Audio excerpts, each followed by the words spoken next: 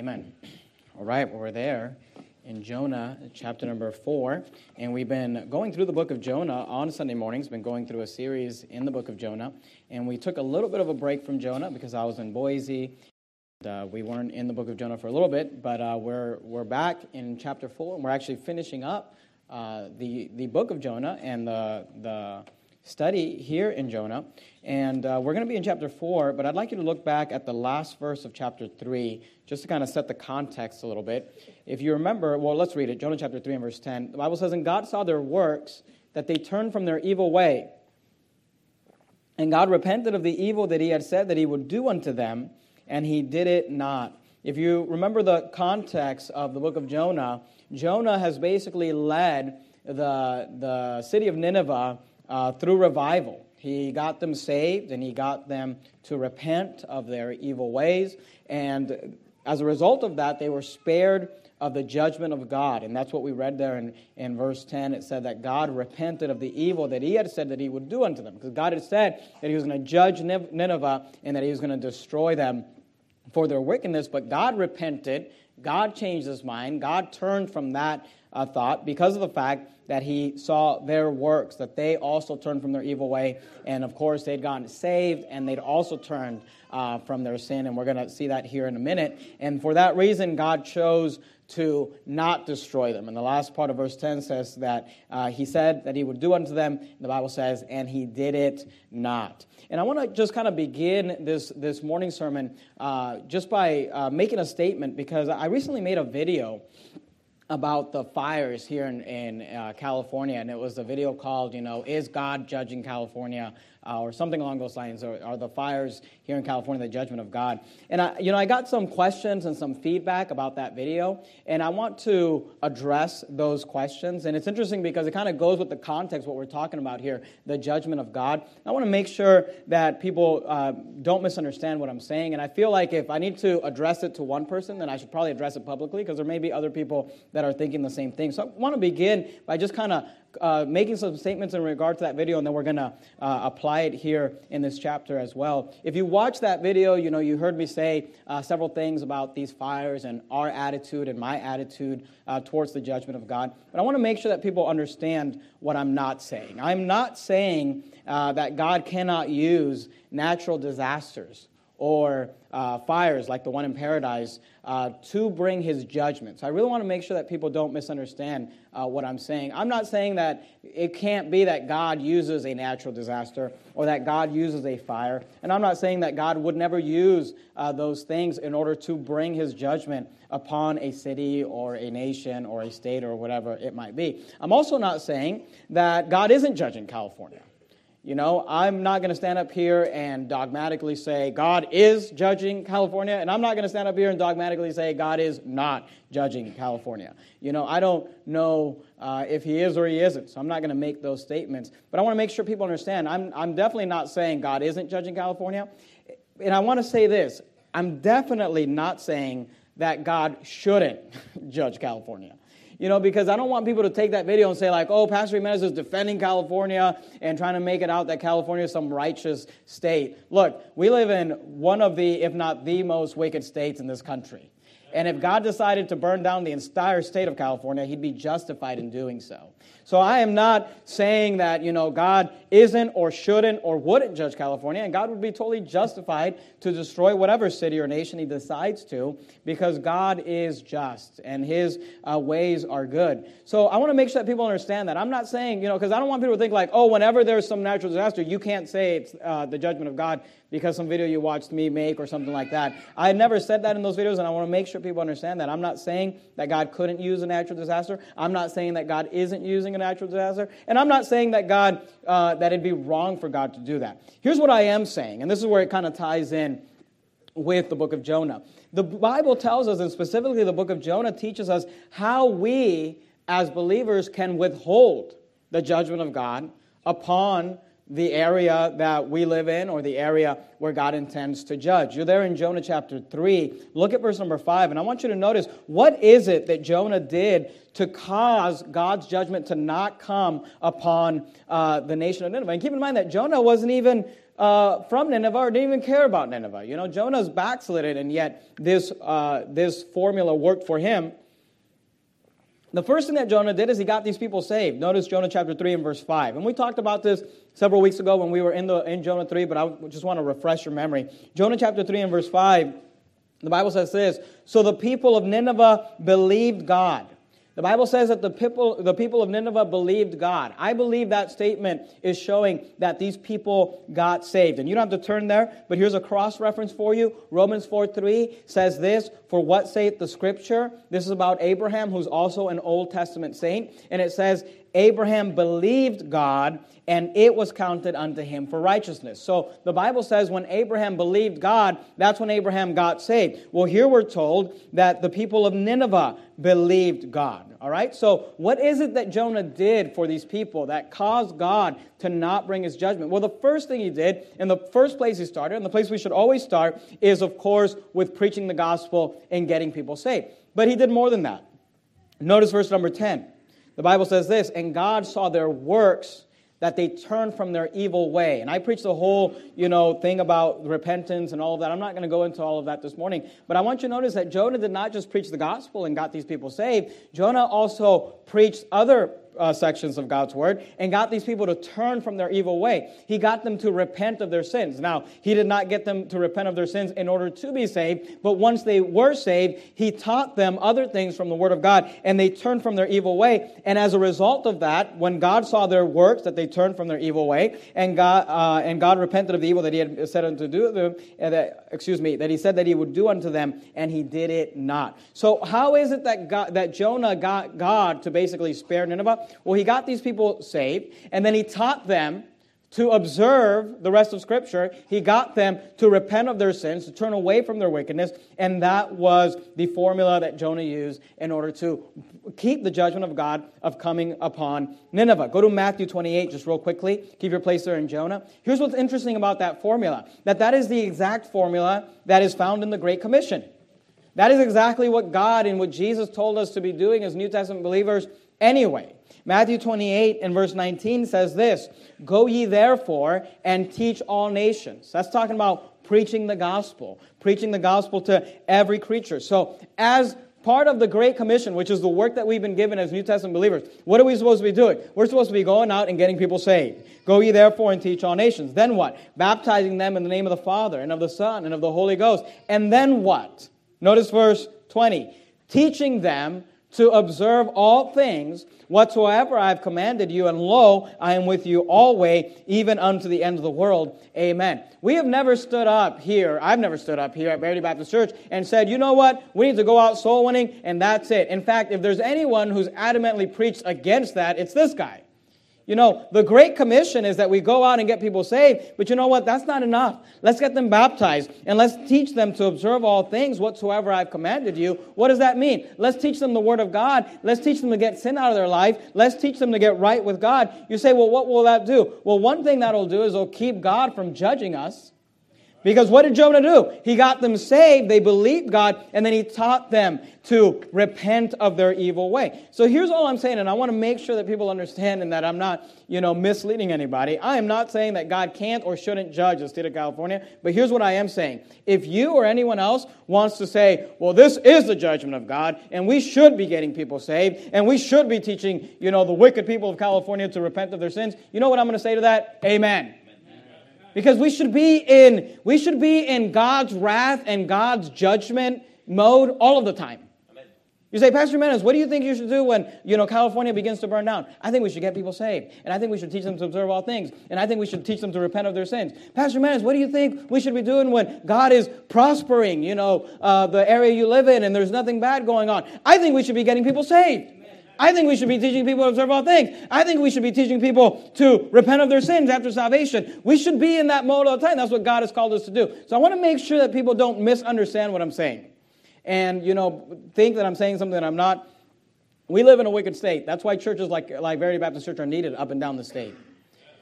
Because we live in a state where, wickedness abounds, where liberalism abounds, and I'm not talking politically, I'm talking about just liberalism of spirituality, lacking the Word of God, lacking the things of God. And we need to stand up and get people saved and teach them to observe all things. And here's a wonderful thing about that. You could be the most backslidden preacher, totally not willing, don't even care about people like Jonah, and this formula works.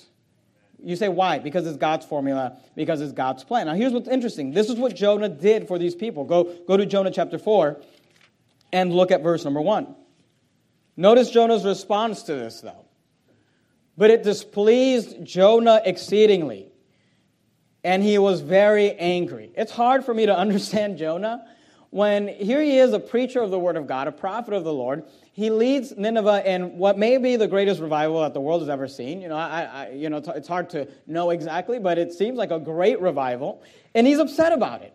He's not happy about it. In fact, he was rooting that God would destroy them. Verse 2, and he prayed unto the Lord and said, I pray thee, O Lord, was not this my saying? And it's interesting because, here Jonah is speaking wrong, with a wrong attitude, but he says some very true things about God. And this is the God that we serve. Notice what he says. He says, was not this my saying when I was yet in my country? Therefore I fled before unto Tarshish. Jonah said, this is why I didn't want to come to Nineveh to begin with, God. I didn't want to come here because, notice what he says, for I knew that thou art a gracious God and merciful, slow to anger, and of great kindness, and repentest thee of the evil.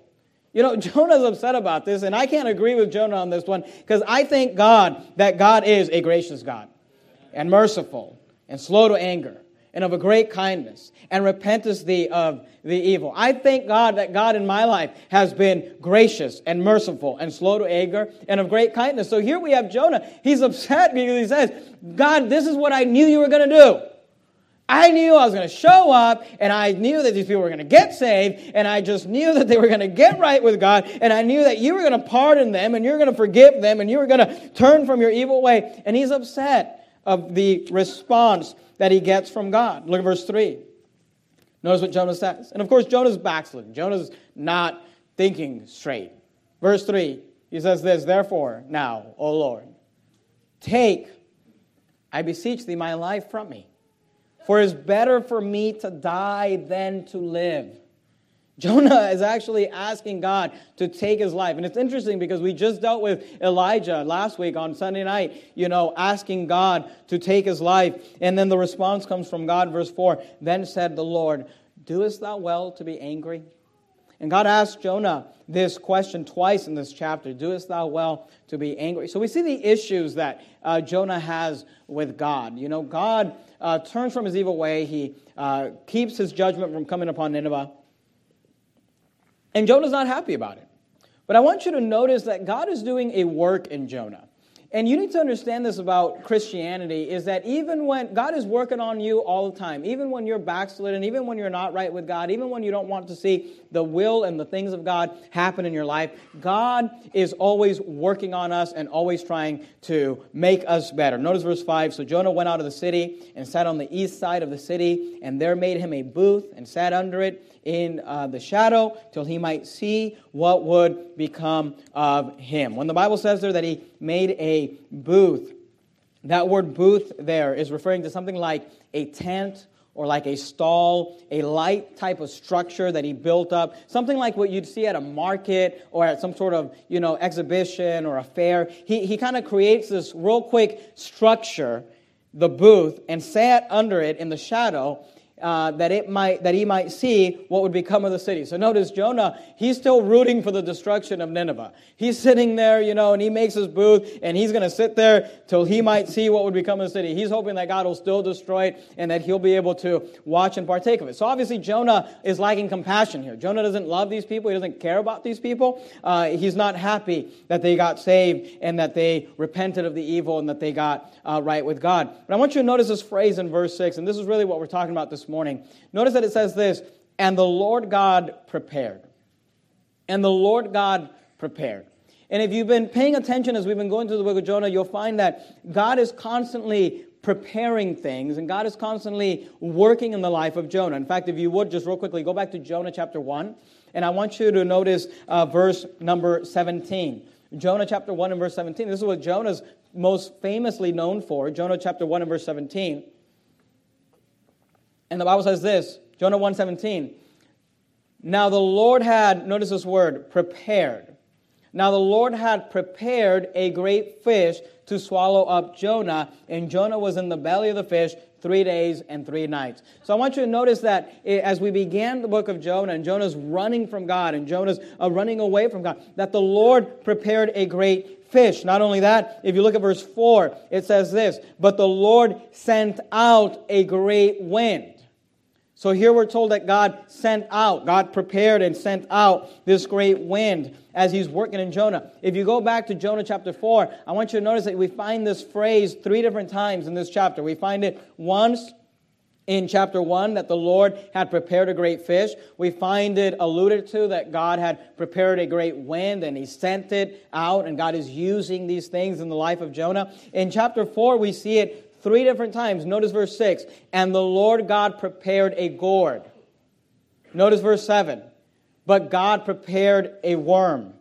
Notice verse 8. And it came to pass when the sun did arise that God prepared a vehement east wind. And there are 3 different things in this chapter that we see that God prepared. He prepared a gourd. He prepared a worm. He prepared an east wind. And what God is going to do in this chapter, and what we're going to learn in this chapter, is that God is going to take Jonah through a series of lessons and things that He's trying to teach Jonah in this chapter. And I want us, as quickly as we can, to kind of go through this. Someone said this, Jonah chose the schoolhouse. He chose the booth. And he decided, this is where I will learn. And God chose the lesson plan. And I want you to notice these 3 lessons that God is trying to teach Jonah in this final chapter of this book. The first thing we see is the lesson of the gourd. The lesson of the gourd. What is it that we can learn from this gourd that God prepared for Jonah? Jonah chapter 4 and verse 5. Notice what the Bible says.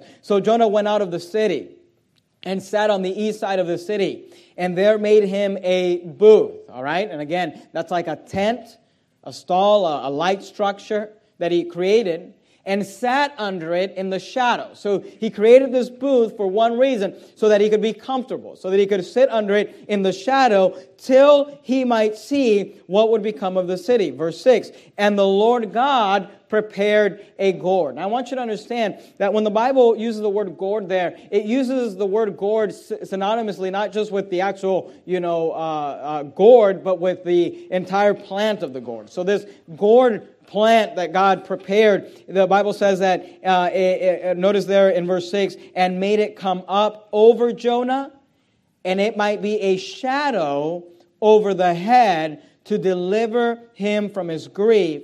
So Jonah was exceeding glad of the gourd. So Jonah builds this booth. He builds this structure. And the stated purpose is that it might, that he could sit under it, that it might be a shadow unto him. But he must have not done that great of a job, I don't know if he builds booths with the same attitude that he preaches the gospel, I don't know. But he obviously built this booth, and he built it for his comfort. He built it for his convenience, but it wasn't doing the job. So God prepared a gourd. And God prepared this gourd that it might be a shadow over his head to deliver him from his grief. So what is it that God's trying to teach us in this chapter? What's the lesson that we can learn from the gourd? And the first lesson is this, that earthly possessions are a gift from God.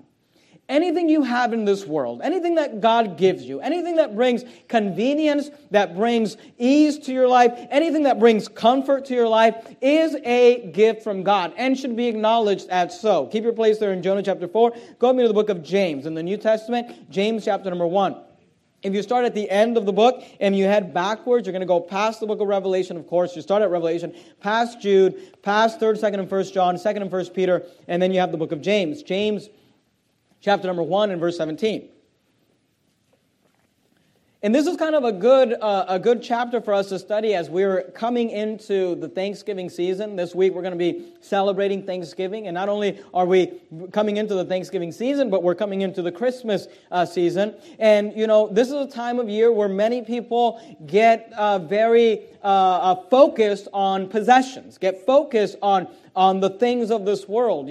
Christmas, unfortunately, has become much less about the Lord Jesus Christ, and it should not be so among believers, but for the world, it's not about the birth of Christ, but it's about gifts and things. And even coming into this Thanksgiving season, we take a day to, quote-unquote, be thankful, and then Black Friday, it's on, right? We're going to get up early and we're going to stay up late and it's going to be all about things. And look, please understand, I'm not saying it's wrong to buy gifts. I'm not saying it's wrong to go get a good deal on Black Friday. I'm not saying that at all. What I am saying is this, that whatever earthly possessions, whatever gourds happen to arise in your life that bring you comfort and convenience, we have to acknowledge that those are a gift from God Himself. James chapter 1 and verse 17 says this, every good gift, and every perfect gift. Remember this during Christmas. Every good gift and every perfect gift is from above. And that's not talking about Santa Claus. And cometh down from the Father of lights, with whom is no variableness, neither shadow of turning. There is someone who sees you when you're sleeping and sees you when you're awake and knows whether you've been bad or good, but it's not Santa Claus, all right? It's God, Almighty God. And, be careful nothing. Don't teach your children about some man that has the attributes of God. Some man that sees you, when you're sleeping and when you're awake, he knows whether you're good or bad and he brings you gifts. Look, you're taking the attributes that belong to God.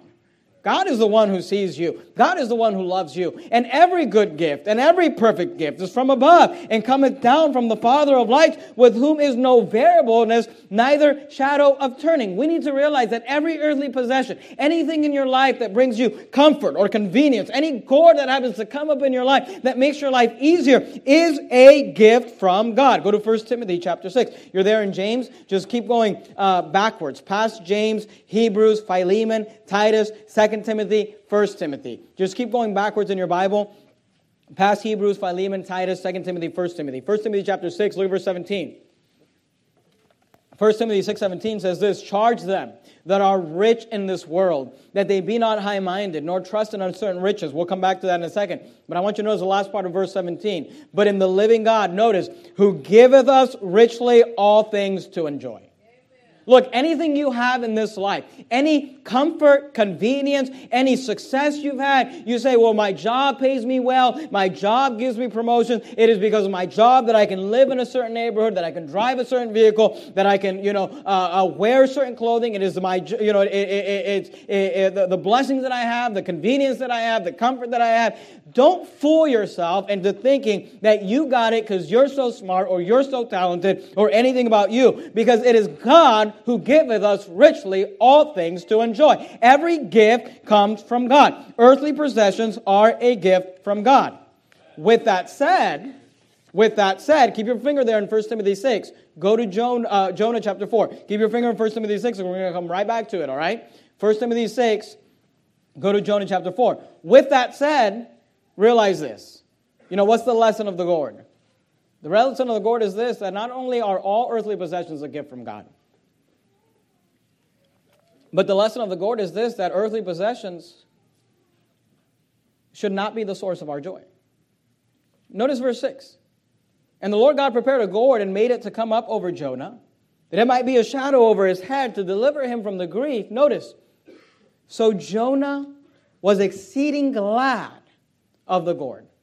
The first time we see Jonah with a good attitude. The first time we see Jonah happy. He's angry that people got saved. He's angry that people got right. He's angry that people got pardoned. He's angry that people got forgiven. Twice in this chapter, God asked him, doest thou well to be angry? Why are you so mad, Jonah? Why are you so bitter, Jonah? Why are you so upset, Jonah? And realize that, you got to be careful about always being upset when good things happen to other people. Well, I don't think they deserve this and they deserve that. But here we see Jonah for the first time. He's exceeding glad. Why? because of a little comfort and a little convenience, because of a gourd that he received. And earthly possessions should not be the source of our joy. Look, you shouldn't get more joy from a gourd than from somebody getting saved. You shouldn't get more joy from a raise. Nothing wrong with a raise. I'm constantly praying for people in our church and, to get raises and get promotions and that God would bless them. There's nothing wrong with that. But we should not get joy from those things. We should not get joy from the earthly possessions. We should not get joy from the things that we have in this world more than, while we have a bad attitude about soul winning or bad attitude about people getting right with God or bad attitude about people having something, the blessing of God upon their lives when we don't think it should be there. Go back to 1 Timothy 6. Notice verse 17 again. Our tendency as human beings is to derive our joy from earthly possessions. We derive our joy from the gourds in our lives. And the Bible teaches us that we need to forsake that. We need to watch out for that. 1 Timothy 6:17 says this, charge them that are rich in this world. Here Paul is speaking to Timothy, and he's telling this young preacher, Timothy, you need to charge them. You need to teach them. You need to instruct them that are rich in this world. And let me just explain something to you. If you live in the United States of America, you are rich in this world. You say, well, I'm not rich. You're not rich in comparison to other rich people. Maybe that's true. You're not rich in comparison to other Americans. Maybe that's true. But when you compare yourself to the rest of this world, if you live in the United States of America, you are living a rich lifestyle. And here it says, charge them that are rich in this world. Notice, that they be not high-minded. Look, don't start thinking too highly of yourself because of your possessions, because of your gourds. He says that they be not high-minded, nor trust in uncertain riches. Don't start trusting in your gourd. Don't start trusting in those things that bring you comfort and convenience. Why? Because what we've already talked about. But in the living God. Trust in the living God who giveth us richly all things to enjoy. Now keep your place there in 1 Timothy. Go back to Jonah chapter 4. But I want you to notice there's 3 lessons that we're learning. We're in the school of the booth with Jonah. And the first lesson is the lesson of the gourd. What do we learn? We learn this, that earthly possessions are a gift from God, and that earthly possessions should not be our source of joy. The Bible says that the joy of the Lord is your strength. And our joy ought to come from God and knowing God and our relationship with God and the things of God and spiritual things. And whenever you begin to derive your joy, your contentment, your happiness from a gourd, you're in trouble, Jonah. Notice the second lesson.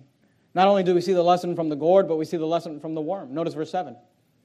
But God, this is after God prepared a gourd to bring comfort and convenience to Jonah. In verse 7, the Bible says, but God prepared a worm when the morning rose. Notice, the next day. How long did the gourd last? The next day. How long did the gourd last? One day. Notice, what does the worm do? And it smote the gourd that it withered. What is the lesson from the worm? Because the lesson from the gourd is this. Earthly possessions are a gift from God. And we should not derive our happiness and our joy and our contentment from the earthly possessions. What is the lesson from the worm? The lesson from the worm is this. Earthly possessions can disappear just as soon as they appeared. Amen. Keep your place there in Jonah chapter 4. Go to Matthew. Matthew chapter 6. Let's run some verses. Gourds can wither away as soon and as quickly as they sprung up. The lesson from the gourd is that we should not get our joy and our contentment from the gourd. But the lesson from the worm is that gourds wither away. Is that earthly possessions disappear. Is that they disappear as soon as they appear. And here's what you need to understand. Anything that we have in this world, you will lose it one day. Anything that we have in this world, it will wither away one day. Any gourd that you have in this world that you're proud of, that you're high-minded about, that brings you comfort and brings you convenience, just realize in the same way that God can prepare a gourd, God can prepare a worm to cause that gourd to wither away. Matthew chapter 6 and verse 19, notice what the Bible says. Matthew 6:19 says this, lay not up for yourselves gourds upon the earth. Lay not up for yourselves treasures upon the earth. Why? Here's why. Where moth and rust doth corrupt. You say, why? Here's why. Gourds wither away. And where thieves break through and steal.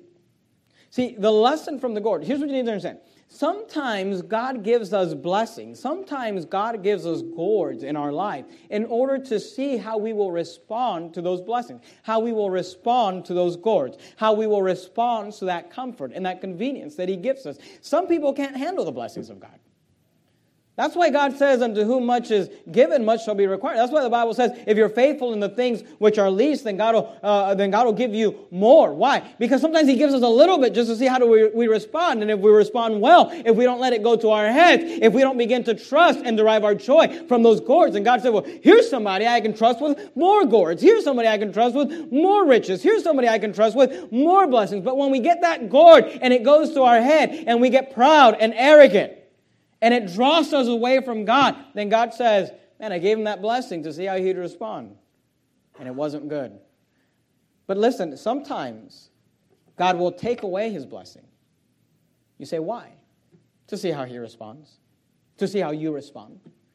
To see, God not only wants to see how we respond to the blessing of God, but God wants to see how we respond to the taking away of those blessings. Go to Genesis 22, just real quickly. Genesis 22, first book in the Bible, should be fairly easy to find. Genesis 22, let me give you an illustration of this. Remember Abraham in the Bible? Abraham for years and years and years and years and years had been promised by God that he would have a son by the name of Isaac. And God eventually gave him the blessing, the promise of Isaac. And what's interesting is that almost as soon as God gives them, in the Bible, obviously not in real time, but it seems like as you read Scripture, almost as soon as Abraham gets Isaac, Abraham is being asked by God to give up Isaac. Genesis 22, look at verse 12. And he said, God puts Abraham to a test, says, I want you to sacrifice your son Isaac on Mount Moriah. And if you know the story, Abraham goes up the mountain and he's willing to do it. And of course, there's a lot of picture and symbolism there of the Lord Jesus Christ. But in verse 12, the Bible says this, and he said, lay not thine hand upon the lad. This is God speaking, the angel of the Lord speaking to Abraham and telling him, don't hurt Isaac, because Abraham's getting ready to sacrifice his son, because this is what God asked. He says, neither do thou anything unto him, for now I know that thou fearest God. Notice what he says. Seeing thou hast not withheld thy son, thine only son from me. You say, well, this is an earthly possession. This is God. This is a son. But listen, all of our children are a gift from God. And they belong to God. And I'm not trying to hurt your feelings. And I realize that losing a child is a difficult thing. And I've never experienced that, and I hope I never do. And I'm not trying to be, uncompassionate to those of you that may have lost a child. But you need to realize that those children belong to God. And God can choose to take them as He pleases. And there should be nothing in this world. There should be no possession. There should be no relationship. There should be nothing, no one in this world that if God chooses to take them, we would hold it against God. Because look, sometimes God gives to see how we respond. Sometimes God takes to see how we respond. And here we're told that God just wanted to see, Abraham, I blessed you with this son, but are you going to make an idol out of this son? Are you going to love this son more than you love me? Are you going to be more loyal to the son more than you are to me? And when God was satisfied that Abraham was willing, if God chose that Abraham was willing to give up Isaac, then God said, thou hast not withheld thy son. He says, for now I know that thou fearest God, seeing thou hast not withheld thy son, thine only son from me. And here's all I'm saying. Is there anything in this world that if God chose to take it from you, you would turn away from God? Because this is the lesson of the worm. That God gives and God takes away. Job 1:21, you don't have to turn there. Job, of course, when he lost all his possessions and his children, when his friends turned against him, said this, and said, Job 1:21, naked came I out of my mother's womb, and naked shall I return hither. The Lord gave, and the Lord hath taken away. Blessed be the name of the Lord. Amen. If earthly possessions are a source of your joy, please understand this. If earthly possessions are the source of your joy, if you don't learn the lesson from the gourd, then you will unfortunately probably one day, and not probably all of us, will learn the lesson of the worm. And here's the lesson of the worm, that when you make the gourds the source of your joy, when you make the gourds the source of your happiness, when you make the gourds the source of your contentment, when you make the gourds the only thing that's going to make me happy is this certain gourd. And that gourd may come in the way of a house. It may come in the way of a vehicle. It may come in the way of some gadget. It may come in the way of some clothing. It may come in the way of a relationship. It may come in the way of a husband or a wife or even a child. When you decide that the only happiness and joy that I have is wrapped up in this gourd, realize when the gourd disappears, so will your happiness. So will your contentment. So will your joy. See, the reason that God doesn't want us to derive our happiness from the gourds is because of the worms. It's because gourds wither away. Matthew chapter 6, can you go back there? Matthew chapter 6. We saw in verse 19 where he says, lay not up for yourselves treasures upon the earth. In verse 20 he says this, but lay up for yourselves treasures in heaven, where neither moth nor rust doth corrupt, and where thieves do not break through nor steal. Why? Why does God want us to lay up treasures in heaven and not treasures on earth? Here's why. Verse 21, for where your treasure is, listen to me, for where your treasure is, there will your heart be also. Look, if you're just laying up treasures on the earth, laying up treasures on the earth, laying up treasures on the earth, laying up treasures on the earth, you know where your heart is? With those treasures on the earth. Here's the problem. Those treasures are going to corrupt. They're going to wither away. They're going to disappear and they're going to be destroyed. And God says, look, the lesson of the gourd is this. Don't derive your joy from the things of this world.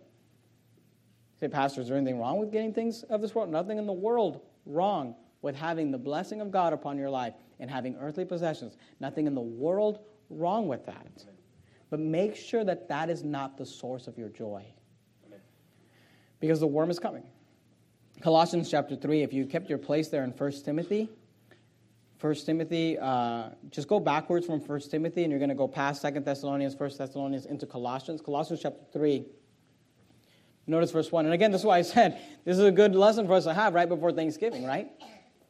Because we're supposed to learn to be thankful. The Bible says, to be thankful in all things.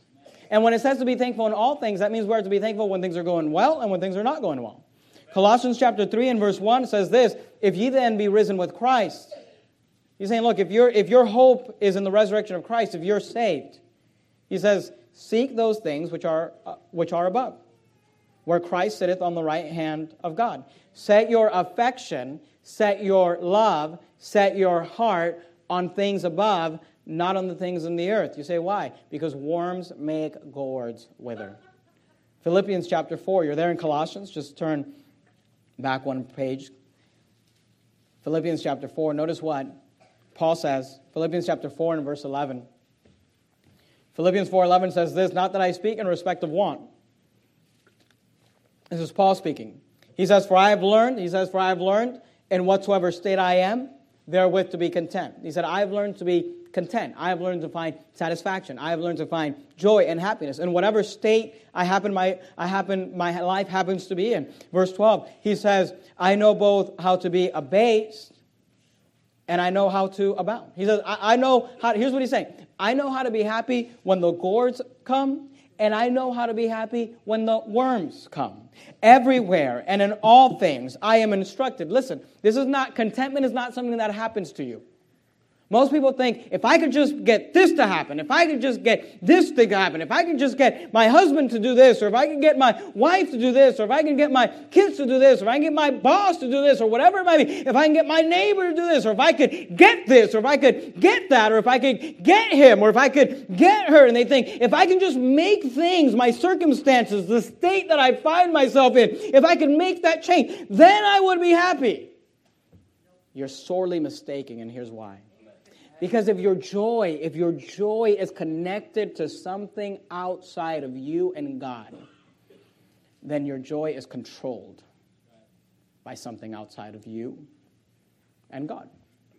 This is why Paul says, whatsoever state I am, he said, therewith to be content. He says, I know both how to be abased and how to abound. Everywhere, in all things. He says, I am instructed. He said, this is something I learned. This did not just happen. He said, this is purposeful. I am instructed both to be full and to be hungry, both to abound and to suffer need. This is why Hebrews 13:5, you don't have to turn there. Go back to Job chapter 4. But in Hebrews 13:5, the Bible says this, let your conversation be without covetousness, and be content with such things as ye have. For he had said, I will never leave thee nor forsake thee. For a long time, I used to wonder about that verse. I used to think, I get the whole, let your conversation be without covetousness, and be content with such things as ye have. But I didn't understand the last part of that verse where he says, for he hath said, I will never leave thee nor forsake thee. And I used to think, what does that have to do with the other? I get that we're not supposed to be covetousness, that we're not supposed to be covetous, and that we should be content with those things that we have. But what does that have to do with the fact, eternal security, that I will never leave thee nor forsake thee, with the fact that the Holy Spirit abides in me and that he's never going to leave me? What do those things have connected? And here's what you need to understand. The reason that verse is phrased that way is because here's what God is saying. No matter what you have, your joy should not come from those gourds. Amen. He said, if you're full or you're suffering need, if you're full or you're hungry, if you're abounding or you're abased, he said, no matter what state you're in, you can be content because I will never leave thee nor forsake thee. Amen. Because I am always with you. And your joy should come from God. Go back to Jonah chapter 4. We talked about the lesson of the gourd. And we talked about the lesson of the worm. But let's talk just real quickly about the lesson of the east wind. Because remember, there's three things that God prepared in this chapter for Jonah. He prepared a worm. He prepared a gourd. But lastly, I want you to notice that he prepared a vehement east wind. Jonah chapter 4 and verse 8 says this, and it came to pass when the sun did arise. Remember, the worm took the gourd away. So now Jonah is left with what he can produce, which is a booth that is not doing a very good job at bringing shade. And by the way, if it wasn't for the blessing of God, that's all you'd produce too. Amen. So don't get high-minded about how smart you are and how successful you are and you're the hardest worker and you're this and you're that. Whatever blessing you have is because God is working on your behalf. Amen. Jonah chapter 4 and verse 8, and it came to pass when the sun did arise that God prepared a vehement east wind, and the sun beat upon the head of Jonah, that he fainted and wished in himself to die. Now that's a serious statement, except for the fact that Jonah already wished for himself to die earlier. So he's just that type of guy. And said, it is better for me to die than to live. And God said to Jonah, notice the question that comes from God, doest thou well to be angry for the gourd?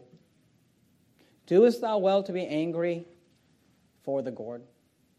When you're mad at God, when you're angry at God, when you're upset with God, when you're discontent because of the lack of gourds in your life, the question that God asks you and me and every other Jonah is this, doest thou well to be angry for the gourd? He said, I do. Jonah has a bad attitude. I do well to be angry, even unto death. Notice what he says in verse 10. Actually, you know what? Go with me to the book of Psalms, just real quickly. Let's talk about this. Let's talk about this affliction real quickly. We saw in the lesson on the gourd that sometimes God blesses us to see how we respond. And we saw in the lesson of the worm that sometimes God removes from us to see how we respond. In the lesson on the east wind, what we see is that sometimes God afflicts us to see how we respond to his affliction. And here's what you need to understand. The affliction of God on your life, when God sends the vehement east wind in your life, it can do one of two things in your life. It can make you bitter or it can make you better. It will make you bitter at God or it'll make you better with God. And we see the decision that Jonah made. He decided to get bitter. I do well to be angry, even unto death. I don't deserve this. I should have that gourd. You don't understand God. You're not just God. He chose to get bitter at God. But there is another option to the afflictions in your life. Psalm 119, if you're there, if you open your Bible, just right in the center of the Bible, you'll find the book of Psalms. Psalm 119, look at verse 67. This is what Jonah should have said. Jonah should have said this: before I was afflicted, I went astray. That applies to Jonah. Before I was afflicted, I ran away. Before I was afflicted, I was, on my way to the other side of whatever God wanted me to do. Before I was afflicted, I went astray, but now have I kept thy word. See, sometimes the affliction in your life actually brings you back to God. Psalm 119, verse 75, just a few verses down. Verse 75 says this: I know, O Lord, that thy judgments are right. Here's what Jonah should have said. When that vehement east wind was causing the sun to beat down upon his head, and his convenience and his comfort was gone, what he should have said was this: I know, O Lord, that thy judgments are right, and that thou in faithfulness has afflicted me. You say, Pastor Jimenez, how should I respond when the gourds in my life have withered away, and when the vehement east wind comes into my life, and when I feel like God is afflicting me, and God is not, blessing me, and God is bringing these things into my life? What should I do? Here's what you should do. You should realize that God wants to see how you're going to respond, and what you should say is this: I know, O Lord, that thy judgments are right. Look, God is always right. Whatever God decides to do, it's right. Whatever gourd God decides to take away, He's right. And He's just. And that thou in faithfulness has afflicted me. If God is afflicting you, He's afflicting you for a reason. If God is afflicting you, He's trying to do something in you. He's trying to work something in you. He's trying to accomplish something great in you. Go to 2 Corinthians chapter 4. 2 Corinthians chapter 4. We're going to look at a couple of verses, 2 Corinthians, look at a couple of verses in Jonah. We'll be done for this morning. 2 Corinthians chapter 4. In the New Testament, we got Matthew, Mark, Luke, John, Acts, Romans, 1 Corinthians, and 2 Corinthians. The lesson of the gourd is earthly possessions are a gift from God, and earthly possessions should not be the source of our joy. The lesson of the worm is that earthly possessions can disappear as soon as they appear, and earthly possessions should be something that we're willing to lose. Only the eternal things are the things that matter. Lesson number 3 of the east wind shows us that afflictions can make you bitter and afflictions can make you better. 2 Corinthians 4:17 says this: for our light affliction. Isn't that what Jonah's going through? I mean, you think Jonah's going to get to heaven and tell good stories about this event? You think Jonah's going to get to heaven when, the apostles were martyred and imprisoned and beaten, and Jonah's going to be like, well, you know what? It was a really hot day one day, and the sun was beating down, and, there was this worm. It's a long story, but it was tough. But, honestly, that's how you and I are going to sound like in heaven. We live in the United States of America, the most convenient and comfortable place this world has ever known. And our light affliction, which is but for a moment, notice, worketh for us a far more exceeding and eternal weight of glory. When God brings afflictions in our lives, when God brings the east wind in our lives, He is trying to get your rewards in heaven to be more exceeding and to be eternal. He's trying to get you to get more rewards and to get you the right type of rewards. Not to be focused on the temporal, but on the eternal. The light, he says, for our light affliction, which is but for a moment, worketh for us a far more exceeding and eternal weight of glory. Keep your finger there. We're going to come right back to it. Go back to Jonah chapter 4. Jonah chapter 4. Let's finish up the chapter. Jonah chapter 4. What's the lesson? The lesson is this: don't overemphasize the temporal over the eternal. Nothing wrong with temporal. We're here. We live in this world. We got to eat. We need clothing. We need resources. Nothing wrong with that. But don't let that become a priority over the eternal. In verse 10, the Bible says this: then said the Lord, thou hast had pity on the gourd. He said, you had more compassion over the gourd, for the which thou hast not labored, neither made it grow, which came up in a night and perished in a night. Because remember, what is Jonah mad about? Jonah is mad that God took pity upon Nineveh. Jonah is mad that God did not cast down his wrath upon Nineveh. Jonah is mad that because these people actually got saved and they actually repented of their sins after salvation and got right with God, that God had pity on them. And God says, you took pity over the Gourd, verse 11, and should I not spare that great city, wherein are more than 6,000,000? It's 120,000 persons. It's a major city. Not just 120,000 persons in the city. There's 120,000 persons in the city that cannot discern between their right hand and their left hand. Most people agree that that statement is a reference to the very young children in the city. And God says, you're mad at me for, you don't want me to spare Nineveh. There's 120,000 kids in that city. And also much cattle. Just a reference there, obviously, cattle doesn't have a soul. They don't go to heaven or hell. But, God even teaches us to treat animals well and to not harm animals to the best of our ability. And God says, you're upset about the Gourd when there's people who are going to die and go to hell over here. You take more pity. You give more attendance. You give more of your time and energy and effort. Literally, there are people in this world who literally choose to work on their gardens and say, I can't go soul winning because I got to work on my gourd, literally a gourd. Then the people that are dying and going to hell. I'm not saying there's anything wrong with gardens. I'm not saying there's anything wrong with gourds. You might have a gourd for Thanksgiving on your table. What I'm saying is this, that we should never allow the temporal to take precedence over the eternal. Now, there's something interesting about this chapter, and I kind of want to I should go back to 2 Corinthians 4:18. Let me give you the last verse, 2 Corinthians, and I'll give you a last statement here in Jonah. 2 Corinthians 4:18. Notice what he says. He said, for our light affliction, verse 17, which is but for a moment, worketh for us a more exceeding and eternal weight of glory, verse 18.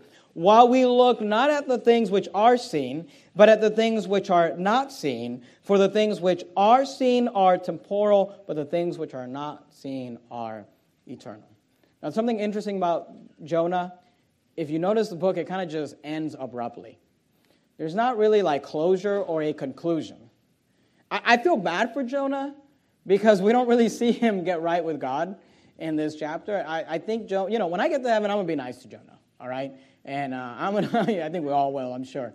But, I'm going to talk to Jonah and say, man, tell me about this whale. Tell me this and that. But if I were Jonah, I'd probably be going around, telling people like, now listen, you didn't get the rest of the story. Eventually I did get right with God, okay? Hopefully he did. We don't know. Because it kind of just ends abruptly. It just kind of ends right there. God says, and should not I spare Nineveh, that great city, wherein are more than 6,000 persons that cannot discern between their right hand and their left hand, and also much cattle? And then it's just kind of like, God drops the mic and he's done. It's just the end. You say, what is that? Why is that? And most books of the Bible don't end like this. Most books of the Bible do end with some sort of conclusion and some sort of closure to the end of the story. This story does not end that way, and I believe that the reason, in my opinion, this is just my opinion, but in my opinion, I think the reason that this doesn't end this way is because God is trying to teach us something about human nature. And what God is teaching us about human nature is that, unfortunately, you ever heard of this phrase, old dogs don't learn new tricks? God's been working with Jonah. And if you've noticed, Jonah's been a very angry person in this book. He's angry at the beginning. He gets right with God, and I believe that he genuinely got right with God in the belly of the whale. But then once the judgment of God leaves and once the affliction's done, he's just back to his old ways. And unfortunately, I think God kind of just ends this way because I think Jonah probably just kind of ended this way. And what I've learned in my life over the last 8+ years of ministry is that by the time someone gets to the age of 30 years old or 35 years old or 40 years old, they're kind of set in their ways. And I'm not saying that God can't do a great work in their lives, but the truth of the matter is that once you find someone who's just a bitter person, they're just bitter, there's probably not a lot you're going to be able to do that for that person. Unless they personally decide, I need to get this bitterness out of my life. You're probably just going to have to, okay, we're done. You know, when there's angry people, you can ask them, doest thou well to be angry? Why are you so angry? You can try to work. You know, what I've learned is by the time you're like 30, 35, 40, and you're just a rude person, you're probably never going to fix that. I mean, I hope people do fix that. But you tell people like, man, do you have to be so rude? And they're like, I don't think I'm rude. You have to be so angry? I don't think I'm angry. You have to be so bitter? I don't think I'm bitter. And it's just kind of, you get to the end of the book, and it's just kind of like, that's where we are at. And I hope Jonah got right. And you say, well, where's the application? Here's the application. Don't be Jonah. Don't come to the end of your story with no conclusion. Don't come to the end of your story with no closure. Don't come to the end of your story without at least one finishing statement that says, but he got it right. Is Jonah going to be in heaven? Absolutely. But was there a good end to the story? Unfortunately, there wasn't. So don't be Jonah. Let's bow our heads and have a word of prayer. Heavenly Father, Lord, we thank you for your word. Thank you for the Bible. Thank you for these stories, these samples and examples. And Lord, thank you for the study that we've done in Jonah.